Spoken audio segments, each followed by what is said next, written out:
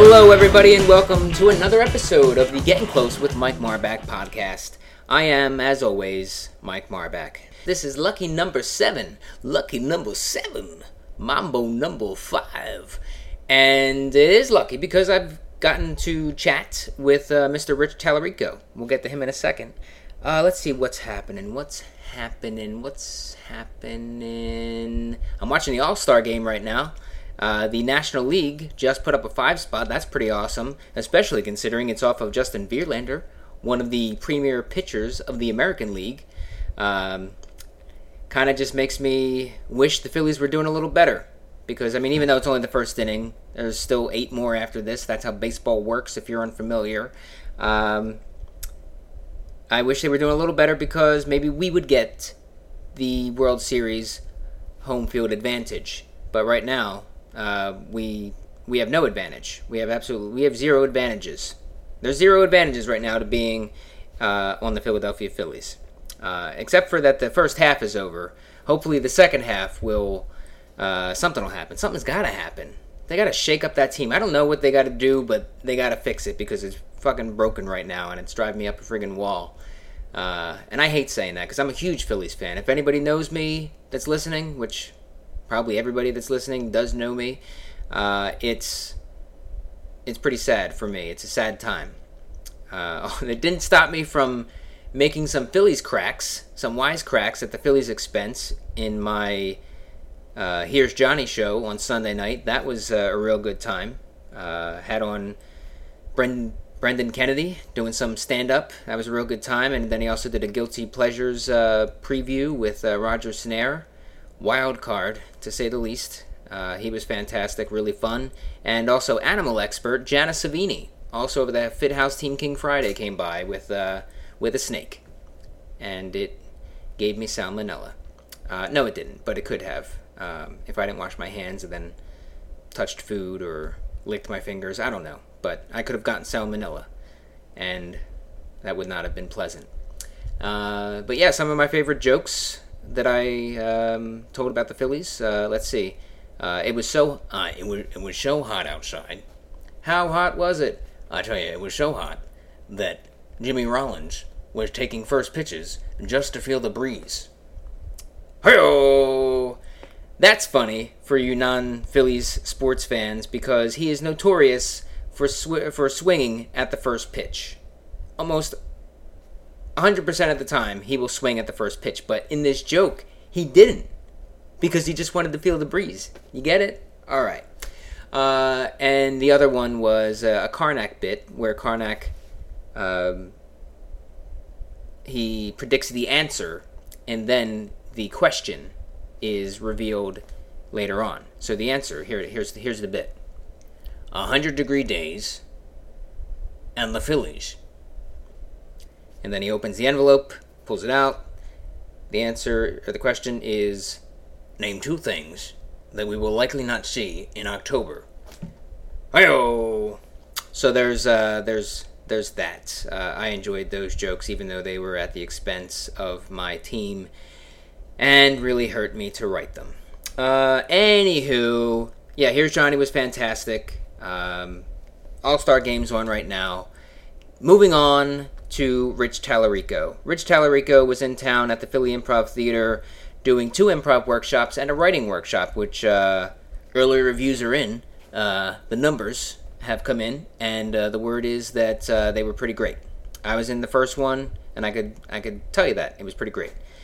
So everybody really enjoyed what he had to do. The writing one, I hear, was actually particularly awesome for the people that were in that one because he kind of recreated the Key and Peele writer's room, which was pretty awesome for people to kind of experience that and have that sort of experience guide their work.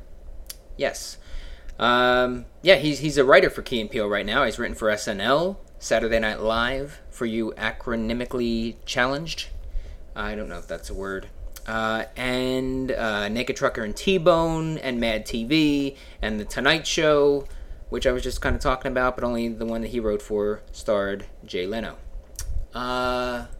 He's improvised for the better part of 20 years with Dazaritsky, in LA, and they of course travel from time to time, from what I understand. Hope to catch them myself at some point. So we talk a lot, as much as we could, about his background in improv and sketch, how he got the jobs that he got, the different experiences working on places on jobs like SNL or on Key and Peele. Improv theory comes up a bit, writing tips, a bunch of stuff. Something to know is that I recorded this with my iPhone, and I recorded it at an IHOP. The first thing I would say about recording with your iPhone is that it can be done. It's awesome. I usually record all of these at my house, in my bedroom, my studio, and it's kind of annoying to have the people come here all the time. So the iPhone really open up the possibilities. I can go anywhere and do this thing. So it's awesome. And there's even a special microphone which I'm going to get, which will make it even easier to do that. But the iHop, I was a little worried about the sound quality, so you may have to listen a little bit. But overall, the sound is great. You're going to hear some different things in the background. You're probably going to hear some music. You'll probably hear, just your typical iHop sounds. Your little typical IHOP ambiance. But you should be able to hear everything just fine. And you should be hearing everything because he has a lot of really, really great shit to say. So without further ado, please listen as I get close with Mr. Rich Tallarico. Well, thank you for sitting down with me. Just so everybody knows, we are at an IHOP right now, so you will hear some music playing underneath. You may hear some clinging and clanging of some silverware and some plates and maybe some chewing, but that's how it is. Rich Tallarico is the guest. Rich, thank you for agreeing to do this. Mike, thank you so much for having me. It's great to be on the show. Yeah.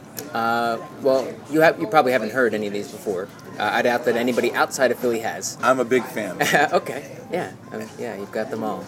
I go pretty much in depth with people. Mm-hmm. So I like to start at the beginning for the most part. I know that could mean a couple things, but how exactly did you get into comedy? Well, I kind of started in, I guess in high school was my first experience. I had an art teacher named Mr. Tallarico, although he spelled it wrong. He spelled it with an E, Talerico, and I spell it Talarico. So we're not related, but yeah. He's a pretty cool guy. He's like an old hippie who, at the time he owned a nightclub, and I had done like a little stand-up at the high school. I opened up for a band.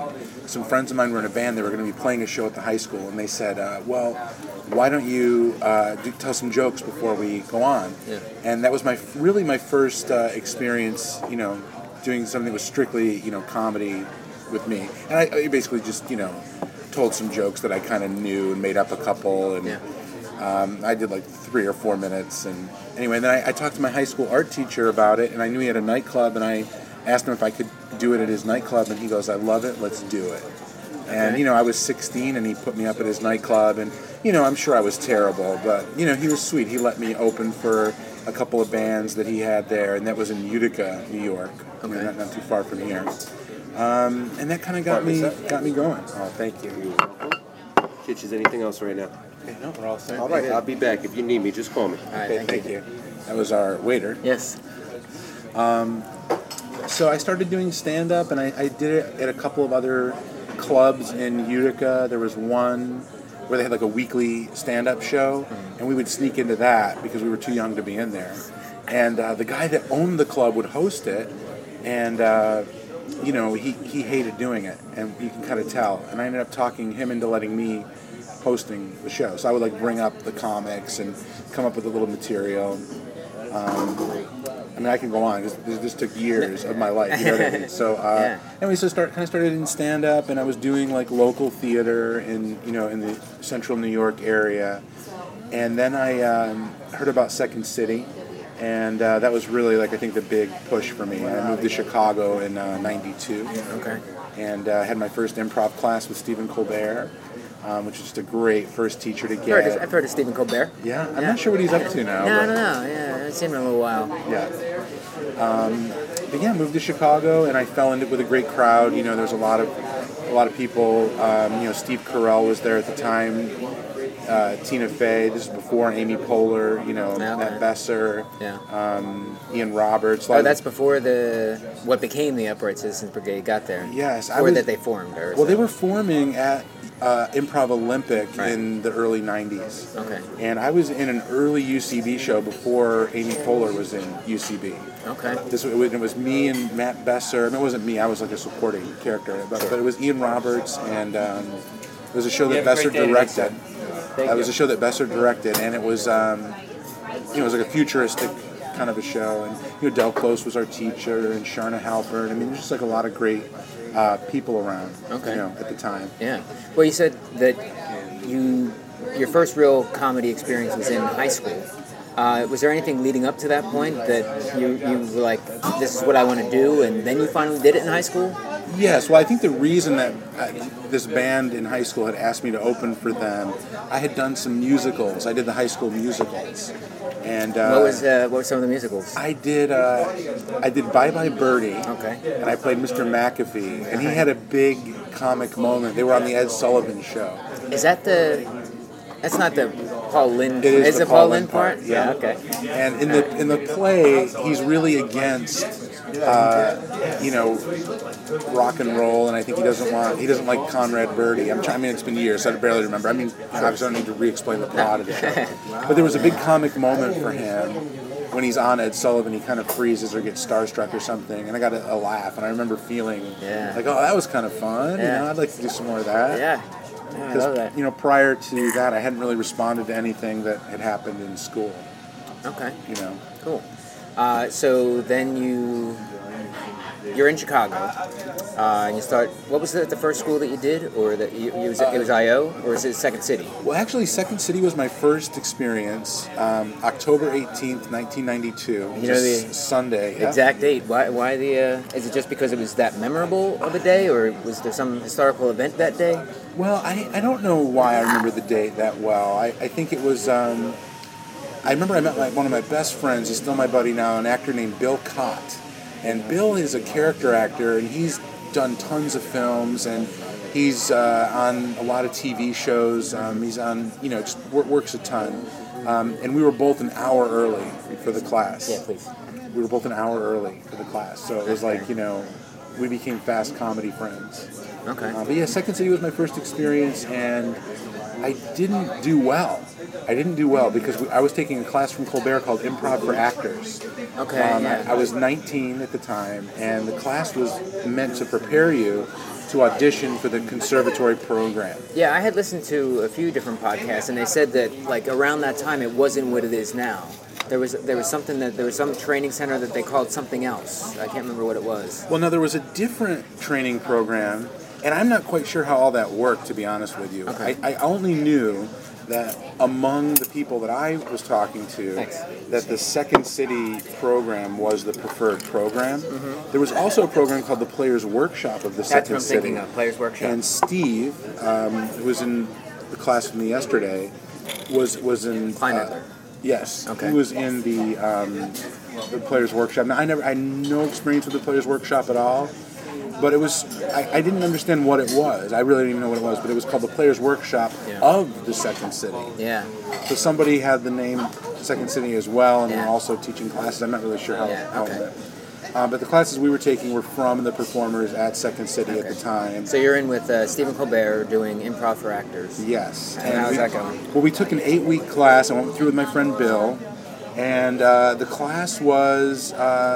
8 weeks, and I really felt like I was doing well. I felt like I was getting good responses in the class. I felt like good encouragement from Stephen. And the culmination of the class is this audition where you have to, do a scene. And I had a horrible scene. It went very poorly, and I did not pass the audition, which meant like I wasn't good enough to study. And that's basically what you're doing. You're auditioning to study. Yeah. I think this was at a time when Second City actually filtered people out, because now it seems like, well, why would they? Yeah. But anyway, then Bill went on without me. My good buddy Bill went on without me, and they encouraged me. Colbert encouraged me to retake the class. And Martin DeMott was running the training at the time. And he encouraged me to retake Colbert's class. So I did. I went back through Colbert's class, another 8 weeks, another group of people. And it was interesting because it was me with a whole new group, another 20 people. We all went through another 8 weeks, had another audition, and this time everybody but me got in. So it was 2 times in a row that everybody but me got in. And I was really frustrated, and I went to Colbert and I said, well, what should I do? And he said, I was at Improv Olympic. Go study with Sharna and Del. And Improv Olympic at the time was called Improv Olympia because they were having problems with the Olympic Committee. And the Olympic Committee, I guess, did not want anyone using the word Olympic for any product. So Sharna called it Improv Olympia at the time, and I took classes with her, and there was only 3 classes at the time. It was level 1 was Sharna. There was 3 levels. Level 1 was Sharna. Everybody took that. Level 2 was either Kevin Dorff or Miles Stroth, and level 3 was Del. So I took my first class with Sharna. I took Kevin Dorff for my second class, and I would go on to work with Kevin at Second City, years later. Okay. And my third class with Del, and then I retook Del one more time. And I also worked with Del on a couple of shows in Chicago as well. Okay. And I think the experiences and the shift for me, what was different between the way Second City taught things and the way Improv Olympia was teaching things. Second City was teaching things to me, my impression of it was they were teaching things as rules, where you felt like, no, these are the no's. Don't do this, don't do that, don't ask questions. And I felt like there was a game show buzzer that was going to go off or some trap door that would open if we didn't do it right. And Improv Olympia was teaching it as things to do. I felt like they were giving you things to do, and that felt more open for me, and that changed things for me. And then I ended up auditioning for Second City's training center again, and I got in this time, and I went through the program, which was like a 5 or 6 level. I think it was a 5-level program, and now they've added so many levels. Yeah. I think they needed a new roof at one point and decided to add a bunch of levels. Yeah, it's funny hearing I.O. had 3 levels. When I was there was 6, and I think there's 7 now. Mm-hmm. And that's just over 3 years that I've been out of there. Well, Second City also added a levels A, B, C, D, and E. Yep. I think that's when they needed a new roof. I think that's what that was. And they needed, to go, before you get into the main training program. What kind of teacher was Stephen Colbert? Well, it's interesting because I think he taught me things that I didn't even realize until a year or 2 ago that I'm still teaching. He was a wonderful teacher. He brought a lot of love and energy to the class. I mean, still can remember moments in the class. He was playful. He would often participate with us and, get us energized. He wasn't like sitting in the back of the room smoking a cigarette, falling asleep. He was really kind of in there with us. Yeah, there was no phones to check. That's true. Yeah. There were no phones to check back then. This is before there were phones. But he was great. He was a great teacher, and I feel really lucky that I got the small window that he was teaching there that I got to study with him. Yeah.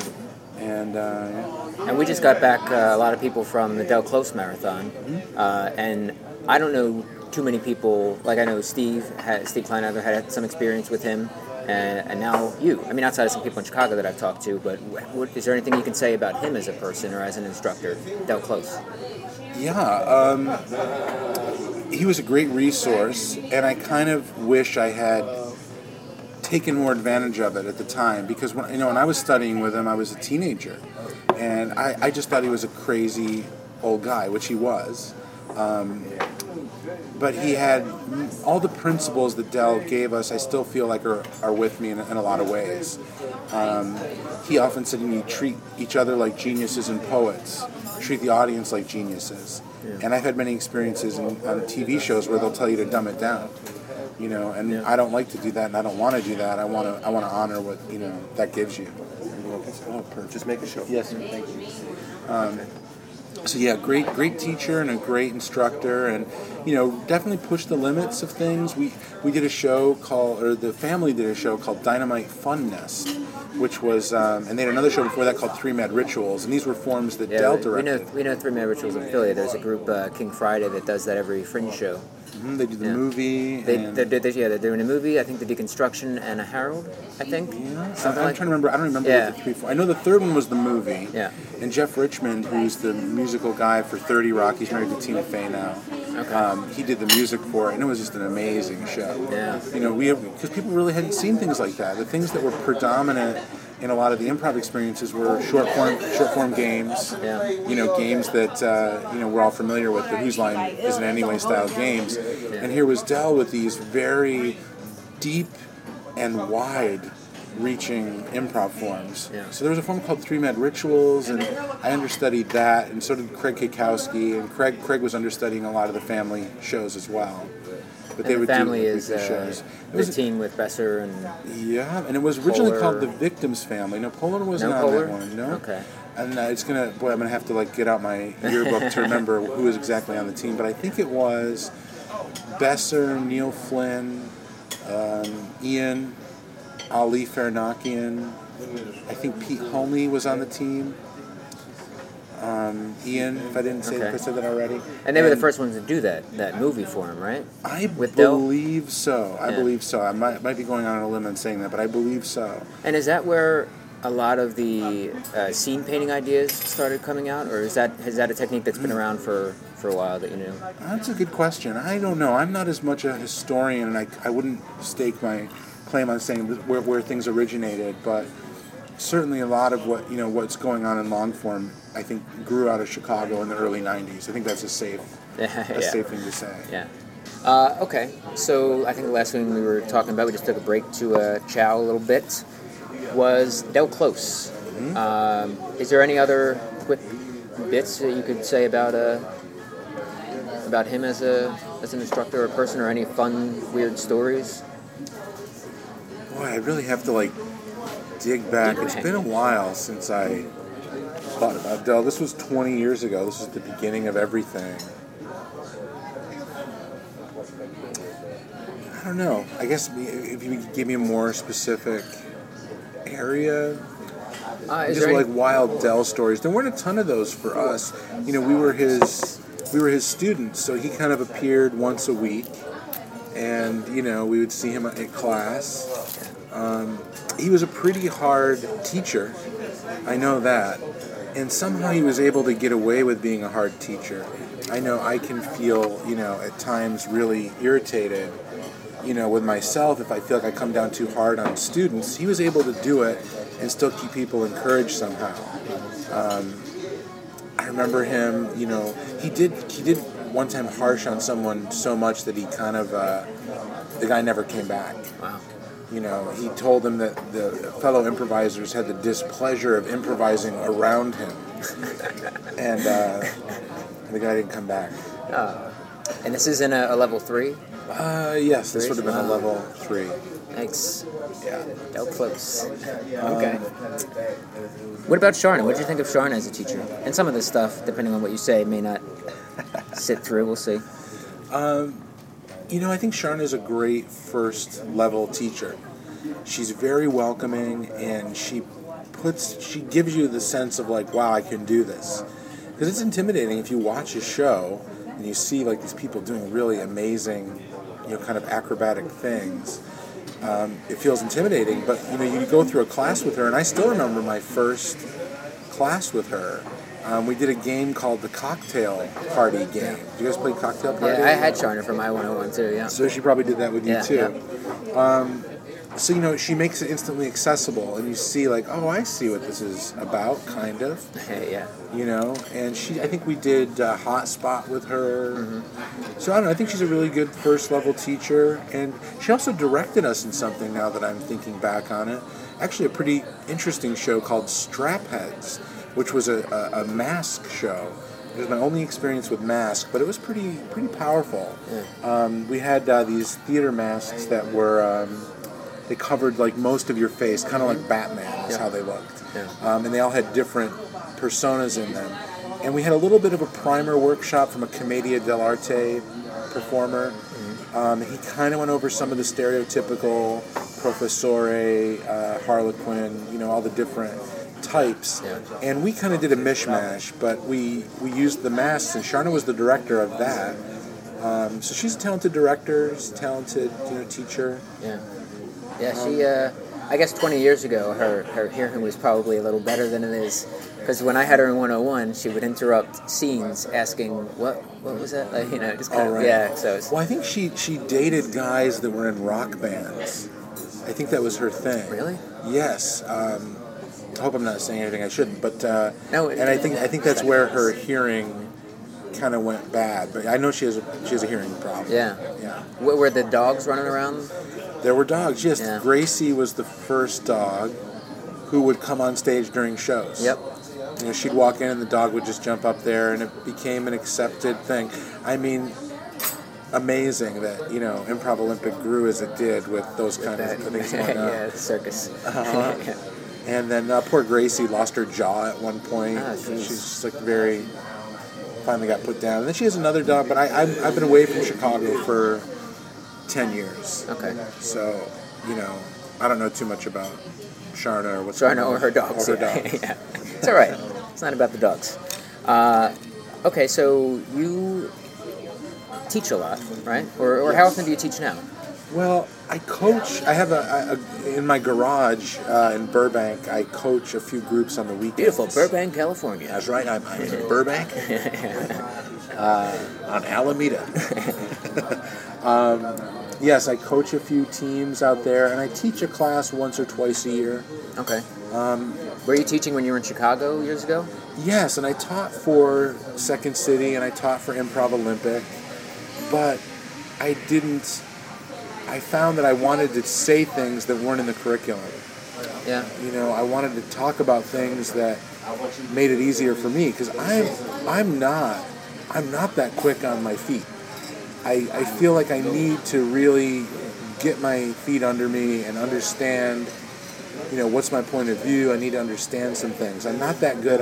I just embarrassed myself doing a show at UCB in LA where some friends asked me to sit in on the show where it was musical.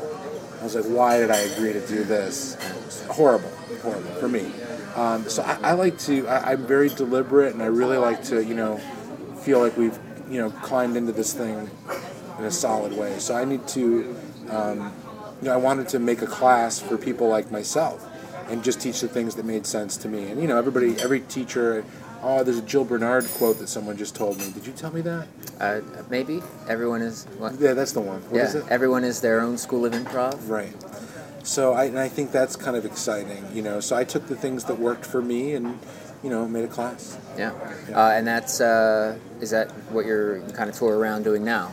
Yes, and being lucky enough to bring it to places like here and Austin and Boston and everything that rhymes with yeah, I was gonna say Boston.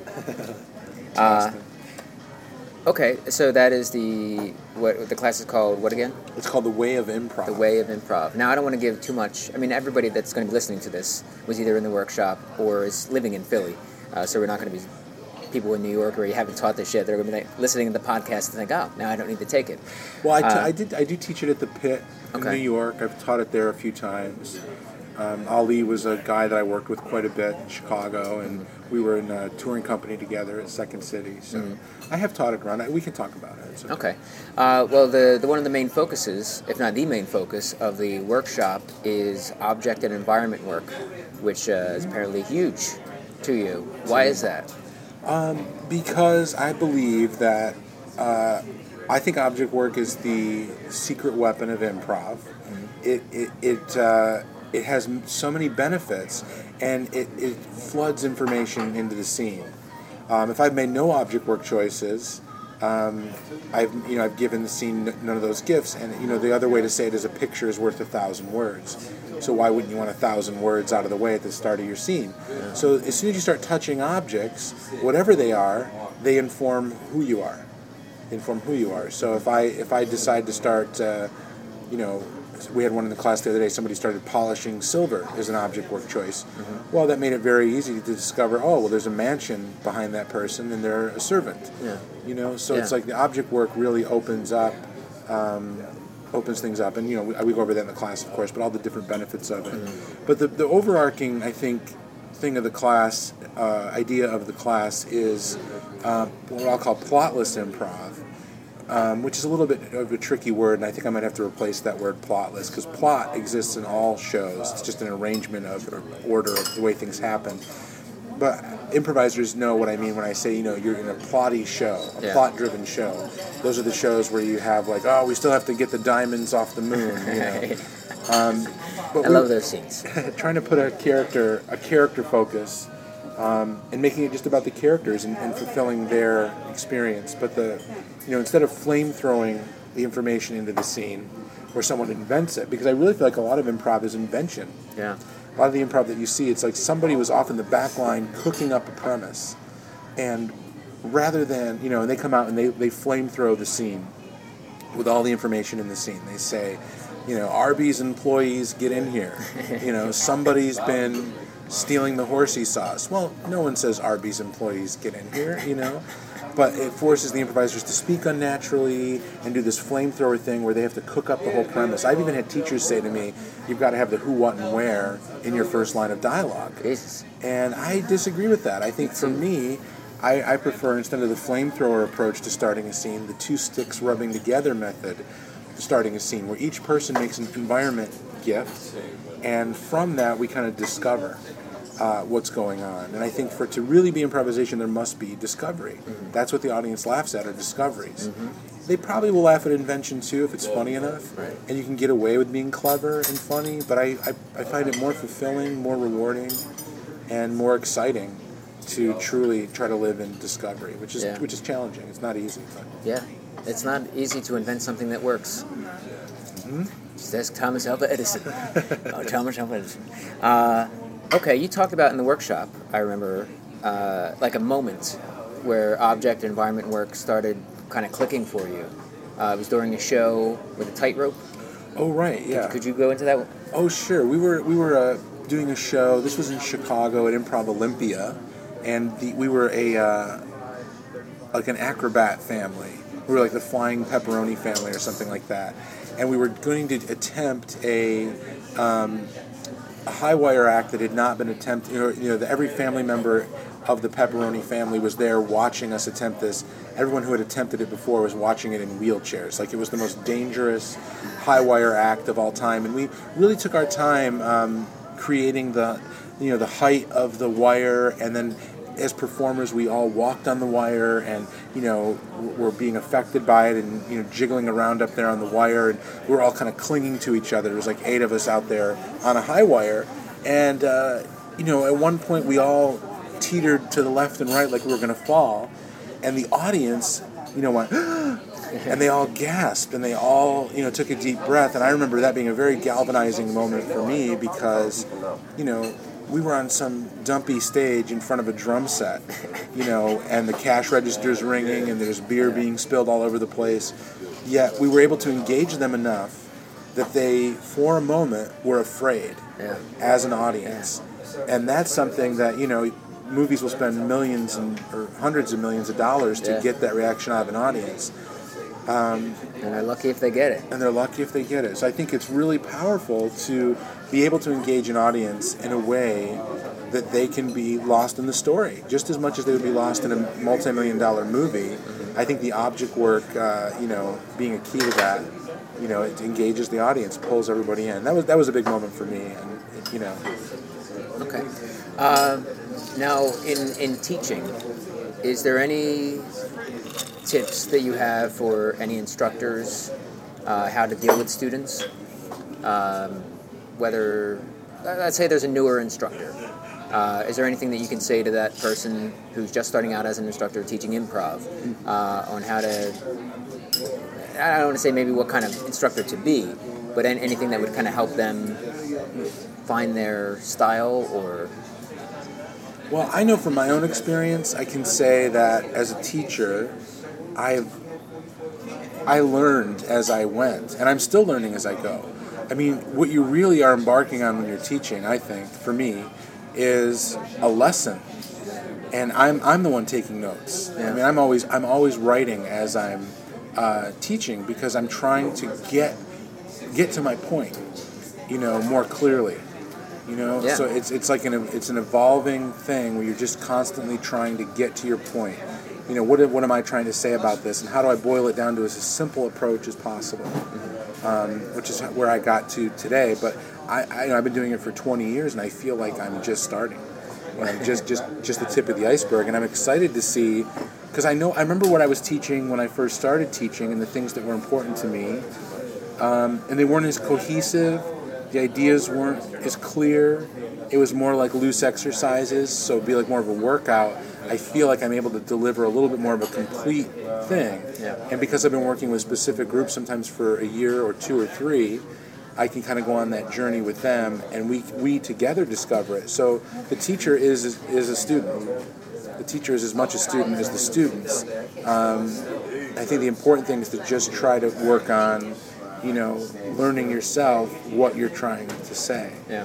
And everybody has something to say in this work, and the more you do it, hopefully, the more you have to say, or the more profound thing you have to say. Hopefully. Yeah. Okay. And you perform regularly with Dazariski? Irregularly. Irregularly? No, we perform a couple times a month over at UCB, and we also LA? travel. Yep, in Okay. UCB LA, and we travel quite a bit. We brought our show around to different theaters as well. And that's Bob Dassey, Yep, Bob Dassey, Greg Kukowski, and me. Yep. and you. Yeah. Okay. And we have a website, dasariski.com, Okay. just like it sounds. What is the I haven't seen the show. I'd like to. Maybe there's- next time you guys are in New York. Yeah, for sure. What kind of style of show, what style of improv would you say Dazariski is? Well, just before I jump into that, I have posted a few of our shows on my website, which Okay. is richtellerico.com, and you Okay. can see a good number of the Dazariski shows. Okay. The Dazariski formed out of a group called Trio, which was Stephanie Weir, Bob Dassey, and myself. Yeah, Stephanie Weir of Mad TV. Of Mad TV. I saw them a couple of years ago. They were doing Weird Weird Ass. Ass. Yeah, it's great. Okay, so that formed out of that. Yeah, Bob had put a group together on Sunday nights at Improv Olympic in Chicago, and Stephanie and I would go over, because we were doing Second City together at the time, we would go over, Bob would pick us up, and we'd race over to I.O. and do an 11 o'clock show. And it was an hour-long show, and we kind of, I think, found a form there, the three of us. And we did it, I would say, on and off for about a year. And then I think Steph and Bob broke up. They were dating at the time. And then we asked Craig to join us. And then Steph and Bob got back together, and we just kept doing the other show. Yeah. And we were only going to do 4 shows. We arranged for 4 shows, and we were trying to come up with a name. And we come up with the idea of using 3 letters from each of our last name. I'm going into a little bit of a preamble here. Yeah. Let it out. And so that's where the name came from. It's Bob Dassey, D-A-S, and the A-R-I is the middle of my name, Tellerico, and then Ski as obviously the end of Kukowski. Yeah. And I think that what the nut of our show is, it's a character exploration at its core. It's and that's when it really works better for us. We've done very plot-driven shows, but my opinion of it is it's a 45-minute to an hour-long long-form show. We usually start with one scene, and we let that scene kind of be almost like an opening. All the information for the show is contained in that scene. Okay. So whoever we meet, whatever we learn about them, then we explore that, from those people. Sure. But I think that it works best when it's a character exploration. Like, well, what's most important to that guy? How do we put him through hell? How do we give him what he needs? And we usually follow like 2 or 3 characters, usually our main characters. Okay. But if we can't go deep into character, the other thing that really helps us is if we go wide. And this is an idea that I think I got from a Robert McKee book called Story, which is really great. I think just as any storyteller wants to read this book. Very good book. But his idea too is you can't if you can't go deep into character, you can go wide, and go wide with the story. And we do that at Deseriski a lot, if that makes sense. So if we don't get deep into the characters, we go wide and we meet many characters of the world. Okay. And that becomes sufficient. It seems to fill the glass, Yeah. If we can go deep, then we mostly focus on these three characters and we get into their lives specifically. If we're not penetrating, who these guys are as people, we tend to go wide and just create a really fun big world. For example, we would do a show where we were three wedding DJs, and we never really delved deeper than just them being the three wedding DJs. So once, that 10, 15-minute mark shows up, if we're not going deep into who these guys are as people, we just start showing who else is at the wedding. So then we cut around all the wedding. We become, the guys doing coke in the bathroom, the people at the tables, the bride and groom, the valets out front, the cooks in the kitchen, the waiters. So going wide is another thing that really seems to help us.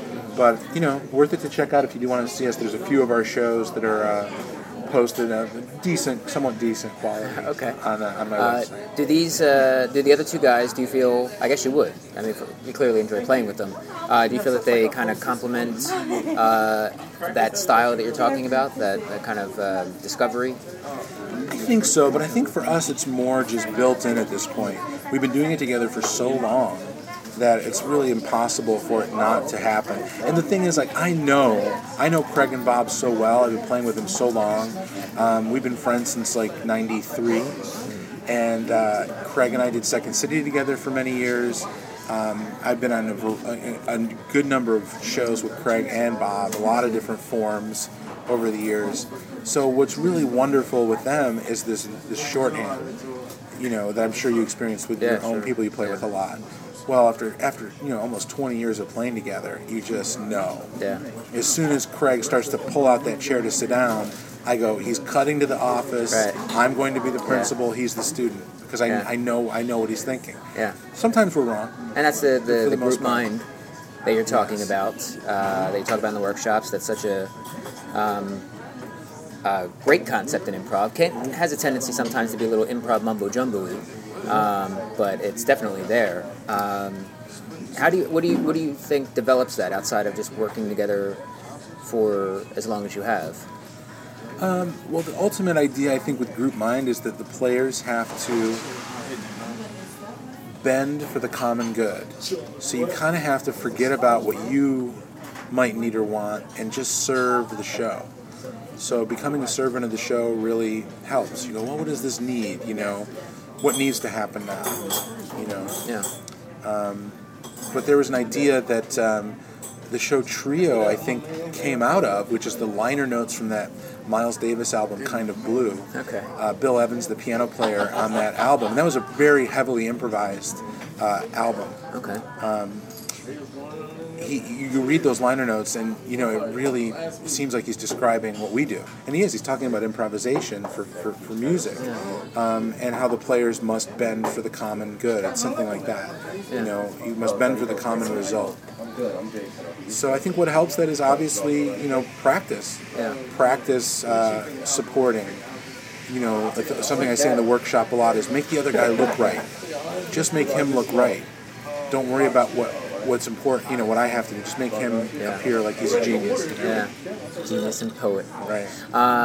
Okay, quick other thing about improv before I want to talk just a bit about sketch. I don't want to take all day with you here. That's okay. And that's and we talked a little bit about this before. You talk a lot about discovery in improv over premise. And we had... I think Sorry, I apologize. That's fine. We just had Matt Besser out. You said you had Matt Besser as a teacher. How would you describe the difference between what your thinking is and what he tends to go after? Well, Besser was my coach in 94, 95. So it's been a long time since I've worked with Matt, but I've known him a long time. Yeah. I think and I don't want to speak for Matt, but I know he's an adherent of the game. Yeah. The game is what it's about for them and discovering the game. And I'll say that I've had many scenes where, I come off stage and I go, oh, great scene. Who were we? or great scene, where were we? And I feel like the game takes away a lot of the onus of character. It's more about something happening in this moment. Something is amiss, something's awry, but we never go beneath the mask that we create. And I'm more interested in getting underneath the mask of the character. So I don't want us to serve the plot, we want the plot to serve character. So everything that happens on stage is just a chance for us to reveal more about ourselves as character. Going back to that book Story, which was a big influence on me, obviously, character is choice. Choice under pressure. That's what character is. Everything you choose to do, how you do what you do is who you are. So choice is important. And I feel like if you're playing the game, your choices may be ridiculous. People end up, things get heightened very, very quickly. People do crazy, insane things very quickly, and that may not be, true. You may not really be working on discovering the character. You're kind of playing the game, and you don't get into the character as much. It's kind of an abstract concept, and I feel like I'm not explaining it well. You're doing okay. You're doing just fine. All right, so there's especially these days, the last few years, last 5-10 years, increasing number of improvisers getting involved with other arts as a result of the improv that they've done, whether it's writing for late night shows or sketch shows or getting on SNL. I mean, that's picked up a lot too, yourself included. What was your first job that you got as a writer, comedy writer? Well, I mean, technically, I'm trying to remember. I'd worked for Second City in Chicago, and once I got involved there, even getting involved there, it took me many years. I feel like I do have to mention that. So once I did get into the training center, just going back to what we talked about before, I got out of I finished the training, and then I auditioned to be in the touring company. And I did not make the audition. Failed the audition. And then a year went by, and I was doing other shows in Improv Olympic. I went back and re-auditioned for Second City again a second time, and I failed it a second time. Then I went back and did more at Improv Olympic, and went back to audition at Second City a third time. And at this time, a lot of my friends had been hired. Tina Fey, Kukowski, the Family, I think. Some of those guys had been hired. And after my third audition at Second City, which I also failed, I was like, well, Second City doesn't want me. And I had kind of put them out of my mind. Mm-hmm. And I'm sorry, I'm taking a little bit of a detour here. Go ahead. I want to get there. And then I did a stand-in work on a horror film called Henry Portrait of a Serial Killer Part 2. Part 2, okay. Part 2. All right. Which was a straight-to-video, I believe, movie. And somewhere during the process of working on that movie as a stand-in, Second City called me and hired me. So I'd already kind of given up on them, and then they called me back. So I think Second City was my first, really official writing job, where somebody paid me to write something. And you'd write sketches together, and then to supplement your income, because the job pays so little when you first start. And even when you've been there for a few years, it's not anything great. Is that the touring, or is yes? Okay, there were 3 national touring companies when I was going through it. I still think that's the case, and they would be in different parts of the country. And there was like a red company, a blue company, and a green company. We were in the blue company, and that was something that we were doing. You get like $75 a show, but you might only have 3 or 4 shows a month, so you really have to try to supplement your income. Yeah. And then you go to the other side of the building at Second City, where there was this corporate division, and they would do corporate shows. We would do shows for companies like Motorola, that kind of thing, and we would, write a corporate show. We would take a Second City scene and then force in, a message that the company wanted or whatever. And it was just basically a corporate thing, and there's a lot of writing in that. Yeah. And then Second City, we had a little radio show as well, which was, I think we got paid for that. And that was something that also helped, doing a lot of writing for them. And then I really wanted to do the main stage at Second City. I'd done the ETC, and I had just gotten hired for the main stage, and SNL had offered me a writing job at that point. I had submitted for it, not thinking I would even come close, and I got an offer. And I ended up turning it down. I ended up saying, you know what, Second City's something I really wanted to do. I didn't want to be a writer at the time. I had started out as an actor. I'd been an actor for 10 years. How hard a decision was that? Or was it not hard at all? Like, Not turn hard down at all. SNL? Because it seems like a lot of people these days would jump on it Right. over Second City.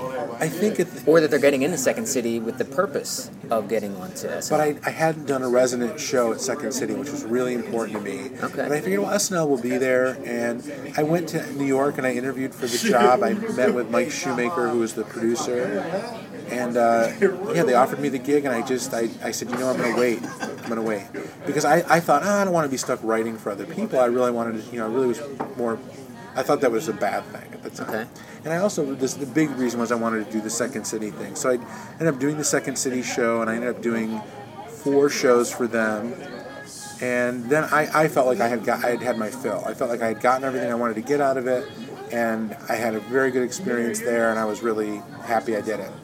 And right at the tail end, I quit Second City in the summer of 2001, and that same summer, Dick Busucci, who was a producer at Mad TV, had come and seen me in another show I was doing at Improv Olympic, a scripted show that we had adapted, and he offered me a job to write for Mad. And I thought, well, Mad TV is certainly no Second City, but LA is something I always wanted to do too, and I thought I'll do it. So I ended up taking the job. I was also out of work at that point, but thankfully only out of work for a couple of months. Yeah. And then from there I moved from Chicago to LA, and I did Mad TV was my first TV job, and I did it for 3 seasons. Okay. Your 3 seasons, which seasons were... Well, I did Were it they for on the another show? 2 seasons after that, but the first 3 were seasons 7, 8, and 9. Okay. So it was the end of Alex Borstein's tenure. Okay. I think her last year was my first year. Will Sasso was there for a year with me. Mo Collins was there for a couple of years with me. Michael McDonald, of course. Mm-hmm. And then Jordan Peele and Keegan, who I had known from Chicago, came through there. Yeah. So yeah, those 3 years, and then I went to SNL. Then SNL offered me a job again, and this time I took it. Because my contract was up with Mad, and I had, and I did SNL for 2 years, 2004 and 5. Mm-hmm. And Mad TV was kind of wrapping up around... No, no? they would go on for another 5 years, I think. After you left? I think so. Okay. I'm trying to remember when they finished. I want to say they were season 14. Oh, wow. I think when they were done, or 15 potentially. Okay. And yeah, then I went to New York for 2 years and had an interesting experience. I didn't love it. It really wasn't my style of comedy. It really wasn't. I feel like everything that they were writing was a television parody. And when I was watching the show, I felt like everything I was seeing was in the context of a television show. Yeah. Hi, welcome to the Blank Show. My name is Blank. Yeah. Here's my co-host Blank. Yeah, there were so many The Blank Show. Yeah. And I think that was in the 2000s. That was a big thing. Yeah. In the 90s, SNL was a lot of, it's Blank Boy, it's Blank Man, it's Yeah. Blank Girl. And I don't know, I couldn't click in with them in the way that I feel like I clicked more at Mad. And even though, a lot of what was Mad TV, which was these zany, off-the-wall things, I didn't write. I wrote a lot of the 1 in 10 things that were more subdued, What more was... character, not so crazy character-driven. Okay. What was... how long were you at SNL? 2004 and 5. Okay. Because I've listened to a lot of podcasts and heard a lot of different writers and performers on the show talk about the atmosphere of that show. And you've already said that the writing wasn't necessarily what you were, digging, so to speak. But what was the atmosphere of working on SNL like? Well, it was very high energy, a lot of excitement, and a lot of money. I was really impressed with the money they would spend, and after doing 3 years of Mad, where everything was well, I got a wig at home, I'll bring it in. You know what I mean? Was it really? No, not that bad. They did have some budget, but I mean, the money SNL would spend, great. which was insane.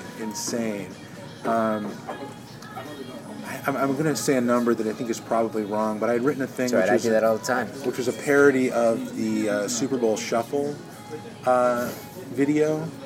So the wardrobe department wanted the actual, authentic So they ordered all these vintage Bears jerseys, took the numbers off individually, and then sewed on the numbers so that they matched. Because in the vintage, you can only get like Walter Payton. Right. But they got the vintage jerseys and, Mike Singletary or something. And just the jerseys alone cost like $9,000 or something like that for this one sketch. Just the jerseys. Just one sketch. Wow. Yeah, just the jerseys. Yes. Wow, Jesus. But I mean, overall, it was. I'm glad I did it. But it was not for me. It was not what I wish it was for me. I mean, I like the exposure it gets, but I don't know. There's a tone and an energy there that does not do what I think the show should be doing, which I think is to, elevate and lift people and make them, aware. I feel like SNL should be the punk rock, young, we're going to change the world kind of energy. Yeah. And it's a lot of, it doesn't.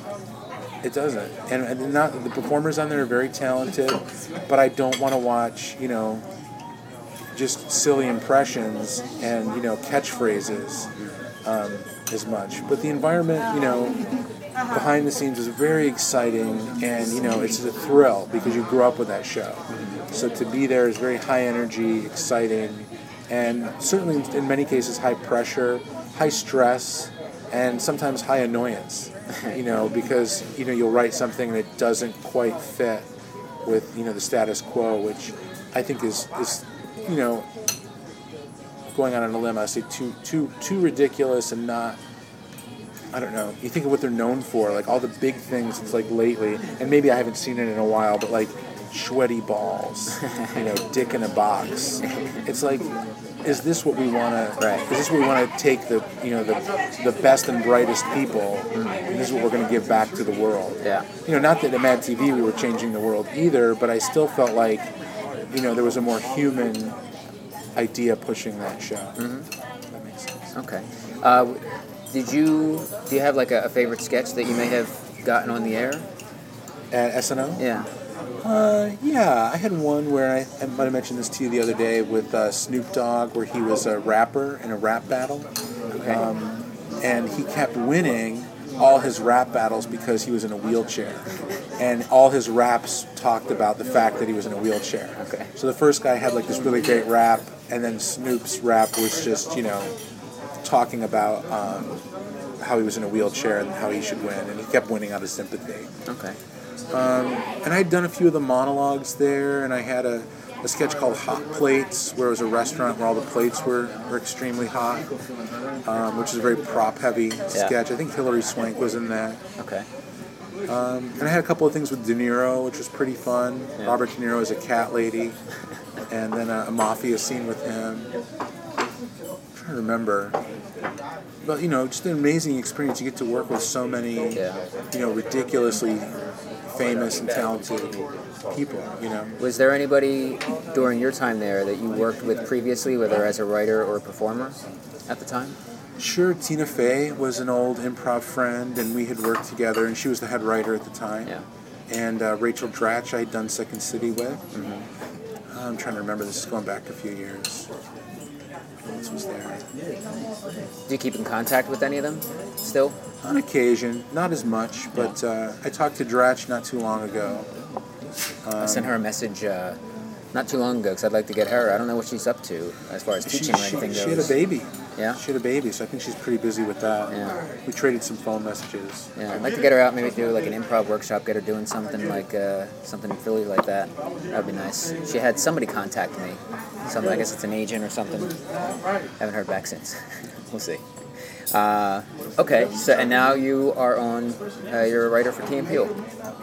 Yes, flashing forward. I did a few other shows. Are we leaving stuff out? Is there? Oh no. Well, I did do a few other shows that you probably never heard of. I did Dave Koechner's show, The Naked Trucker Show. The T-Bone. T-Bone. Yeah. And a show called Frank TV. No, Frank Caliendo. We talked about that. Opened up for him in college. And where did you open up for him? DeSales University. And was he nice to you and everything? Yeah, he was great.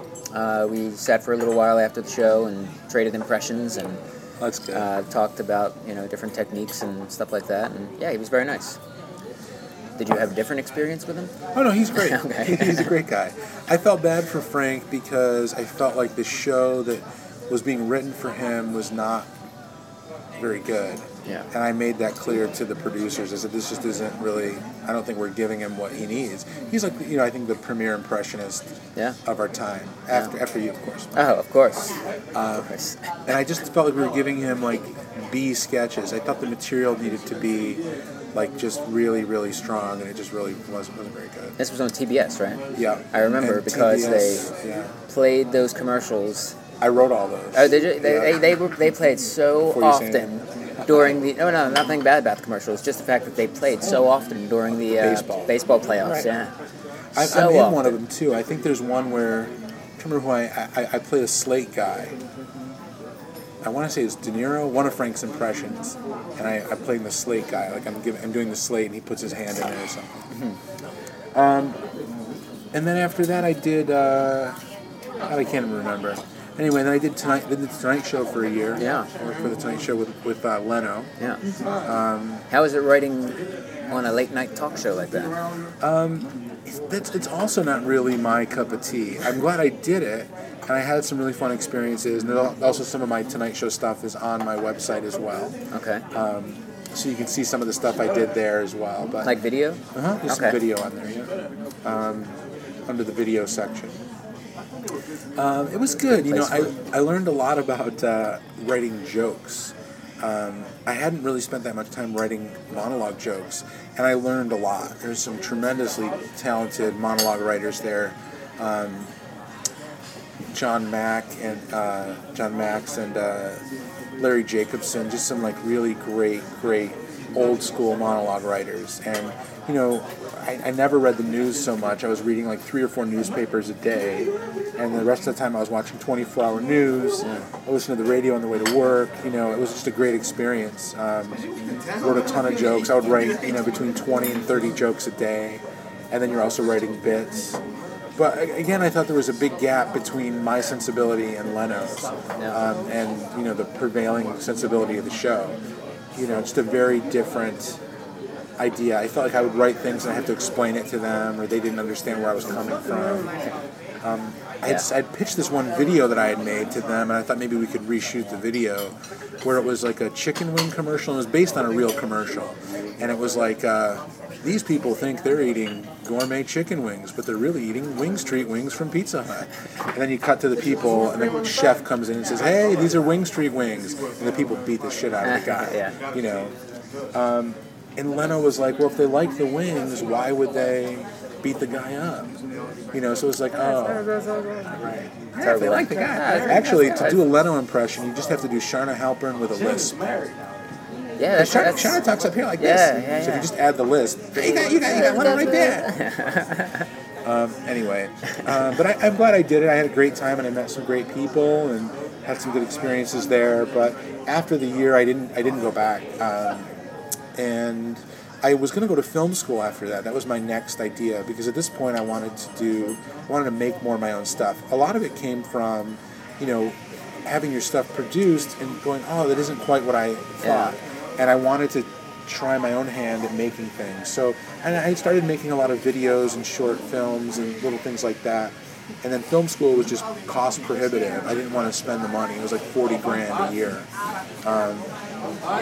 Which is pretty heavy duty. Yeah. So I just started making some things, and I wanted to make some things that were a little bit longer, and it took about a year to do that. And I'm still doing that. And then at the beginning of this year, yes, Key and Peele called, as they got renewed for their second season. They were able to bring in another writer, and they brought me in. Do they do that? Do they just call? Or was there a submission, like they have an agent that submitted something, or are they just like, no, let's get this guy? I got an email from Keegan that said, we want to talk to you. Because you knew them back in Chicago? Yeah, I've known Keegan since Second City. Okay. In Chicago, yeah. And I'd worked with him at MAD, so I had a lot of great times. Keegan and I wrote a lot of fun things on MAD that were a lot of fun. So I had a lot of good experience with him, and Jordan, of course, as well. Yeah. Okay. So just very solid guys. So yeah, they called me. I think it was on a Wednesday in February. They called me and they said, we want you to come in and talk to us. I went in on Thursday or Friday, and I started that next Monday. Oh. So, you know, and I think a lot of the gigs, we were talking about this the other day too, if you do it for a while, you know, the agents don't get you the gigs as much as, you know, it's because, oh, I knew this guy, or this guy, you know, wanted to bring me in. Frank Caliendo hired me to work on his show because he knew me from Mad. Yeah. You know, so I think it goes like that. Yeah, it was. It might have been on the last Getting Close with Mike Marby podcast, where I think it was maybe Rob Manowitz, one of the guys here, who brought up a quote. Might have been Stephen Colbert. I'm not sure. I don't remember my own podcast very well, apparently. But said, you know, when you get through that door, you could either close it or you can hold it open for all your friends. And it seems like a lot of improv people are holding that door open, which of course fits the whole philosophy of support and, you know, making each other look good. So yeah, I guess that does make sense that phone would just ring one day for you. Were you working at the time? Just on my own stuff. I wasn't working for anyone else at the time. Okay. A few quick things before we get to some questions from the internets. You were at the show last night. Here's Johnny. Great show, by the way. Thanks. Excellent. Really liked it. Is there anything, because I haven't written a show like that before, like as far as monologues or anything goes, and it's kind of writing to a specific style, of course, but any tips for writing for a late night show, like writing a monologue? Is there anything that you learned from doing Leno or these guys that you say are not classic monologue writers, that is some tip? If not, no worries. I think the tip would be just to do a lot of it. I mean, if you want to be a big bodybuilder, you have to pump the iron. Yeah. And if you want to be a good monologue or joke writer, you have to write the jokes. And there's no shortcut. There's no other way to do it. So, you know, you sit down with a newspaper and you scan the paper and you look for things that strike you. And I think, you know, your jokes are meant to point out a gap in logic or point out some flaw or quirk. You know, that's what you're trying to point out, you know, hopefully in a clever way. And you seem to do just fine. I thought all your jokes were very good. Good. You know what you're up to. So, I mean, that's it. You just got to keep doing it. And, you know, unfortunately with the Tonight Show, you know, they do make a lot of the same jokes. Sure. You know. Yeah.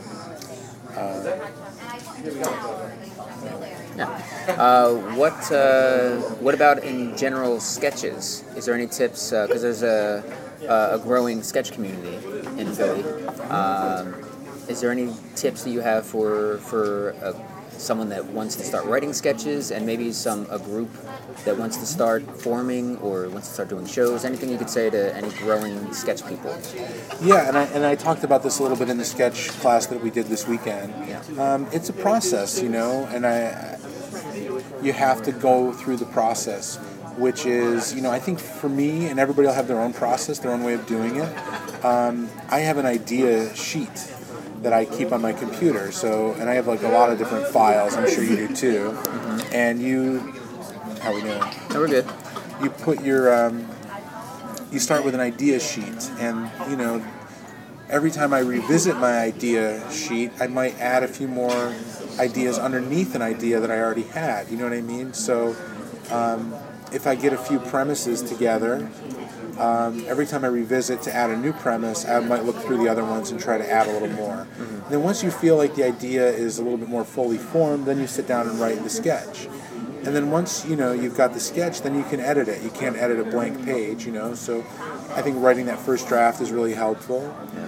And then it's a process. You know, sometimes sketches will go through, you know, 6 or 7 rewrites before it gets shot, you know, for a TV show. So I'd say just don't be discouraged. Just keep working on it, keep changing it, keep trying to tighten things up. There's so many little tips and tricks that you just learn for yourself as you do it. You know, I remember early on learning things like, oh, you put the joke at the end of the line. You know, you don't want to have the joke and then have the actors say more things. Right, you want them to land on the joke. You know, little things like that. Little tips like don't use the same word 3 or 4 times in the same line, you know, or on the same page. If it's a big word that might catch the ear. It's kind of really obscure tip, but I'd say just keep doing it. It's a process, and if you're working with a group, then you can all help each other. Everybody brings in material, you read it together, you revise it, and just keep trying to make it tighter and better. Through the workshop that you did at FIT, which had a pretty decent sampling, and I'm sure the sampling is more representative of what's out there overall. Is there anything that kind of kept popping up? Any issues that kept popping up that you addressed? Or any, goods or pros or cons? Well, it was a 6-hour experience, so there's really only so much you can do. Sure. It's very tough to get into a ton of stuff, and there were 7 writers in the group. So I ran it like a writer's room where, and there were no huge issues. I mean, at this point, and there was a couple people that were pretty new to it in the group, but at this point everybody knows sketches so well. It's not like it's a completely foreign concept at this point. People understand about setting up the premise, playing for a few pages and then having a twist and getting out of it, coming up with an out. There were no real issues that kept coming up, but what I really did notice is that a lot of the material that we came up with, and we did a brainstorm, a pitch, everybody wrote, sent me the material, I formatted everything, then we did a read-through and notes. And that's like the beginning of the process. Then you would do another read-through, more notes, another read-through, more notes, until you're done. But I was impressed with the fact that a lot of the material was not that far from like professionally produced stuff. So I don't think it's, I think everybody's in good shape. Good. A lot of good stuff. Awesome. Hopping quickly back to Key and Peele, you mentioned several times how different things were not your cup of tea, and how SNL wasn't exactly hitting that sort of punk rock sort of thing. Is Key and Peele closer to that for you? Yeah, not that I am a punk rock kind of a guy. Right, I'm sure. just saying, like, to me, that's what SNL was about, Right. in a certain sense. Elvis Costello playing the song he wants to play. Like, there's that riding the edge, not Paris Hilton hosting the show. Yeah. But to go into Key and Peele, it's very much my cup of tea.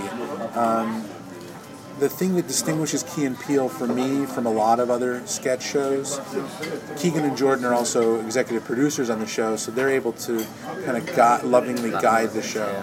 Ian Roberts and Jay Martell are the other 2 executive producers. Ian, of course, from UCB. Jay had done a lot of work with Michael Moore and a lot of other shows. So these are very, very talented folks. The brain trust is relatively small. The executives seem to really have a lot of respect for Keegan, Jordan, Ian, and Jay, which I think is a nice thing overall. And then the other thing is, I think that Keegan and Jordan and the other producers make very tasteful choices. I know a lot of comedy shows I've worked on, they'll say, it's funny, leave it in. If it's funny, you don't cut funny. Yeah. You have this old school way of thinking, like, but really, I don't want to have a meal that's just full of every flavor in the world. That's not good, it's not tasteful. Like, you want to have just the right amount of this, just the right amount of that. Right. And a sketch that I had written that'll be airing in the Halloween episode of Key and Peele, which was a zombie sketch, which is going to be really fun. Kevin Sorbo, who played Hercules, Yeah. is in it. Oh, I know Kevin Sorbo. You know Kevin? I know Kevin. That's great. How do you know Kevin Sorbo? I don't mean know him. Oh, I but just you know know him. him. Yeah. Oh, yeah, we're buds. Oh, I thought you maybe Yeah. opened for him or something. But there was in that sketch, and I was there for the taping of it, and the makeup department and the wardrobe department had made, all these different zombies, and they also made a rabbi zombie, which was, funny, of course, And in the shot that revealed all the zombies coming up the street, the rabbi zombie was right in the middle. And Jordan was watching the monitor, and he goes, is that too much? Yeah. Is that too jokey? And Keegan was like, I think it is. And then the next time they did it, they put the rabbi a little bit further back. He was still in there. But to me, that was like a big, a very big good sign that they're going to be okay. And the first season being any indication, they have so many wonderful sketches that are very smart and very, very well done. And they really want to, make tasteful choices. I know. It's insane. It's insane. I love it. All right, I'm gonna hop to some quick questions from the internets. Let's see what we got here, and then we'll get you out of here. Oh, I'm all good. All right. This is from Matt Holmes. In a writing room like SNL or Mad TV, or I guess Key and Peele, can you say that one person wrote a sketch, or is it usually a group effort? And then which sketches are you most proud of or least proud of, and why? We talked about most proud a bit. In a writing room like SNL or Mad TV, Key and Peele, can you say that one person wrote a sketch, or is it usually more of a group effort? Which it sounds from talking to you, it's more of a group thing after you put that idea out there. It can be. I think sometimes it can be a little bit of both, but for the most part, the room, well, it depends, because like at SNL, there wasn't a room. We didn't really sit as a room and write. At Key and Peele, there was very much a room. You come in the morning, you pitch your idea, and it bounces around the room. And then you take all your, then you as the writer are responsible to go off and write it based on, what things you liked from the room. Mm-hmm. At SNL, there wasn't a lot of kicking around. You would pitch, but the pitch was very informal. It was in Lauren's office with you and the host, and I think it was just more to make the host comfortable. In many cases, people wouldn't even write up what they had pitched, in the room there. And many shows have different processes, and sometimes you do just go sit off and write something. You go by yourself, you go with another person. At Mad, there was also not a big group pitch. It was you pitch to the head writer. And you say, I might want to get Mike to help me write this, or I'll have Bill help me write that. So all different process there. I know this is a multi-part question. Which sketches are you most proud of or least proud of, and why? We talked a little bit about that already. Yeah, the sketches you've got on. Yeah, I think so. I mean, you're most proud of the sketches that that work. Where the stars align and come together. I mean, you want them all to be good. You want them all to be great. I don't really think a lot about. I don't sit and watch old sketches. I don't really think a lot about the things that I've written. I'd have to go look back through. But at Mad, there were many. I try to think. There are many fun things. And there are many things like I wrote something with Keegan and Jordan, and another writer named Tammy Sager, who's now on How I Met Your Mother. And the four of us sat down and wrote something at Mad. Keegan, Jordan, and me and Tammy. We had the best time writing it. We shot it, and it just didn't work. Yeah. It didn't work. I'm still. It's not that I'm unproud of it, Yeah. And I think the things I'm least proud of would be things that, Ian Roberts often says writers have to write from inspiration, and I think I'm least proud of the things that were assignments or I didn't really connect with, because you really can't give those things. I have a hard time giving those things what they need to fly. So I think I'm least proud of those, or I try not to write too many of those, Okay. You try to just write things you really connect with. From Kevin Pettit, does improv inform your writing process? And if so, how? Does improv inform your writing process? Yeah, I think so. I think improv is storytelling. It's a different kind of storytelling. It's oh, sorry, I gotta feed my baby. Improv does inform writing because improv is storytelling. It's just a different moment-to-moment storytelling. So, I don't know if I can point out exactly how those two things help each other, but as an improviser, you're constantly, focusing on, well, what happens now? And how do I make this a big finish? And where do we take this now? A lot of the same questions you ask yourself when you're writing something. In improv, you just have less time to ponder it. Yeah. Okay. Let's see. This is from Matt Nelson. You, Dassey, and Kaki all studied directly with Dell. Do you find that shared experience specifically adds anything to your trio? I think so, in the sense that we kind of got our marching orders, which was to treat everything with the most respect and the most, the highest level of intelligence that you can bring to things. I think all three of us want to do that. I think the three of us, if we find ourselves making cheap jokes, we feel ashamed and dirty. And I think that's definitely, that helped us for sure. Okay.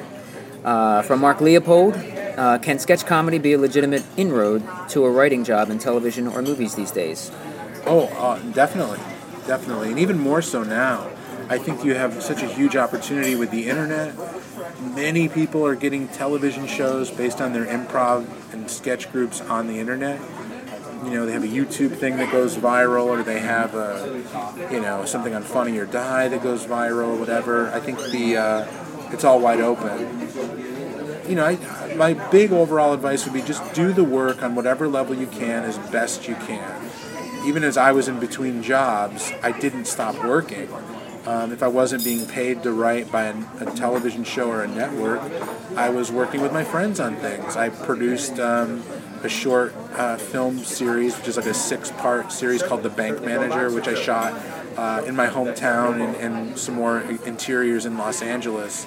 That's also on my website, if I can plug that. RichTellerico.com. That's right. Okay. And so, you know, I just wanted to do this work on whatever level I can, as best I can, always, you know. So if you're not being paid to write, keep writing. Keep revising your stuff, keep getting it ready, and, you know, it's a process. You're always doing it. Okay.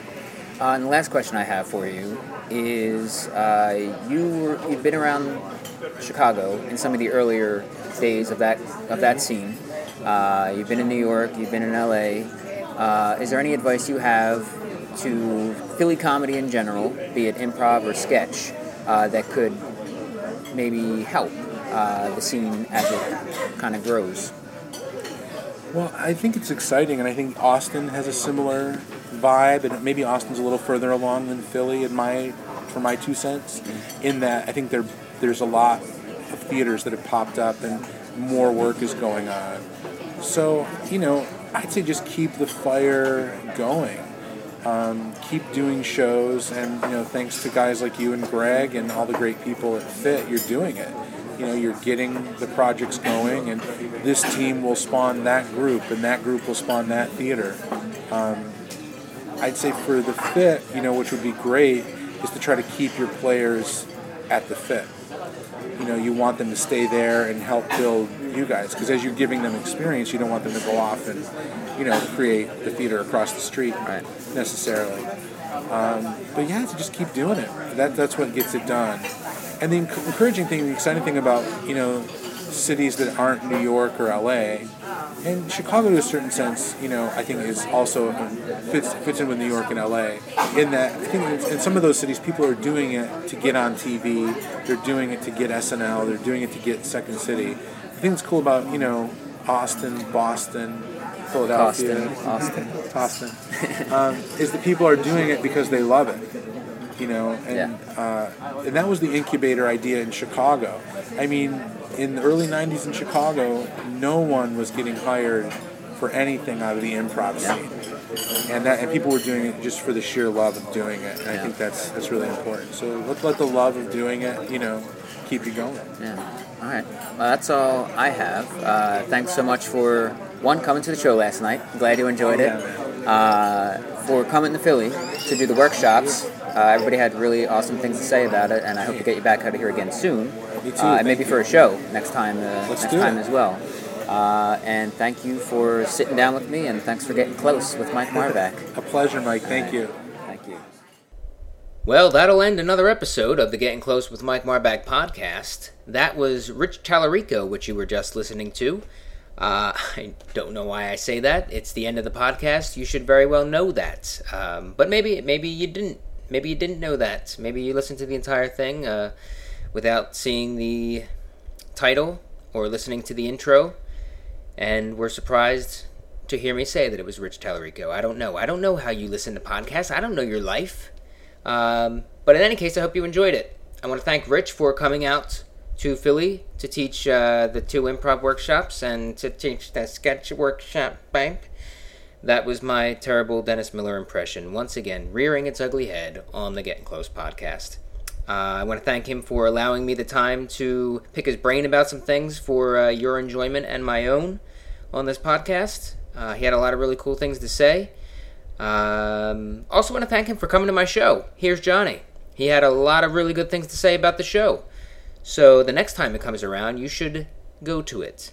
You know where you should also go? To his website, RichTallarico.com. You can see videos, pictures, see where he's going to be next, a whole bunch of stuff. So go to RichTallarico.com for all things Tallarico. I don't know who is who is going to be on the podcast next time around. I don't really have anybody lined up at the moment, though there is the possibility, the awesome possibility. There's been some Twitter, I'll just say it, there's been some Twitter tweets, some tweets going back and forth. There's a man coming to town who I tweeted at, hoping to get his attention and get him on the podcast. So I put it out there, and he got back to me and said that he would do it. That man is Greg Proops. Greg Proops has been on both versions, American and British, of Whose Line Is It Anyway, and also does his own podcast, the Smartest Man in the World podcast, or as he calls it, Proopcast. And that would be awesome. That would be such a friggin' personal thrill for me to be able to do that, because I grew up kind of watching Whose Line Is It Anyway, not really knowing what improv was, and definitely not knowing that I would be doing what I'm doing now. So he was a huge inspiration, him and that entire cast of the British version, because they used to play it over and over and over on Comedy Central, because they pretty much had Whose Line and E! News Daily, E! True Hollywood Stories, and, I don't know, Absolutely Fabulous. Pretty much over and over and over, all the time. So I would watch them and friggin' die laughing at each one. So to get him, it would be great. He sent me a tweet back that just said, sure, absolutely, come by the club. The club being Helium, but I don't know when. I don't know when I'm supposed to go by, so hopefully he'll get back to me. I tweeted at him for some specifics. But if that doesn't happen, I'll be a little let down, sure. But it was an outside shot to begin with. So hopefully that'll happen. Otherwise, I hope to get another awesome Philly personality, and that may be a bit more attainable. Until then, I'm Mike Marbach. Well, no, I'm always Mike Marbach. But, yeah, thank you for listening, and thanks for getting close.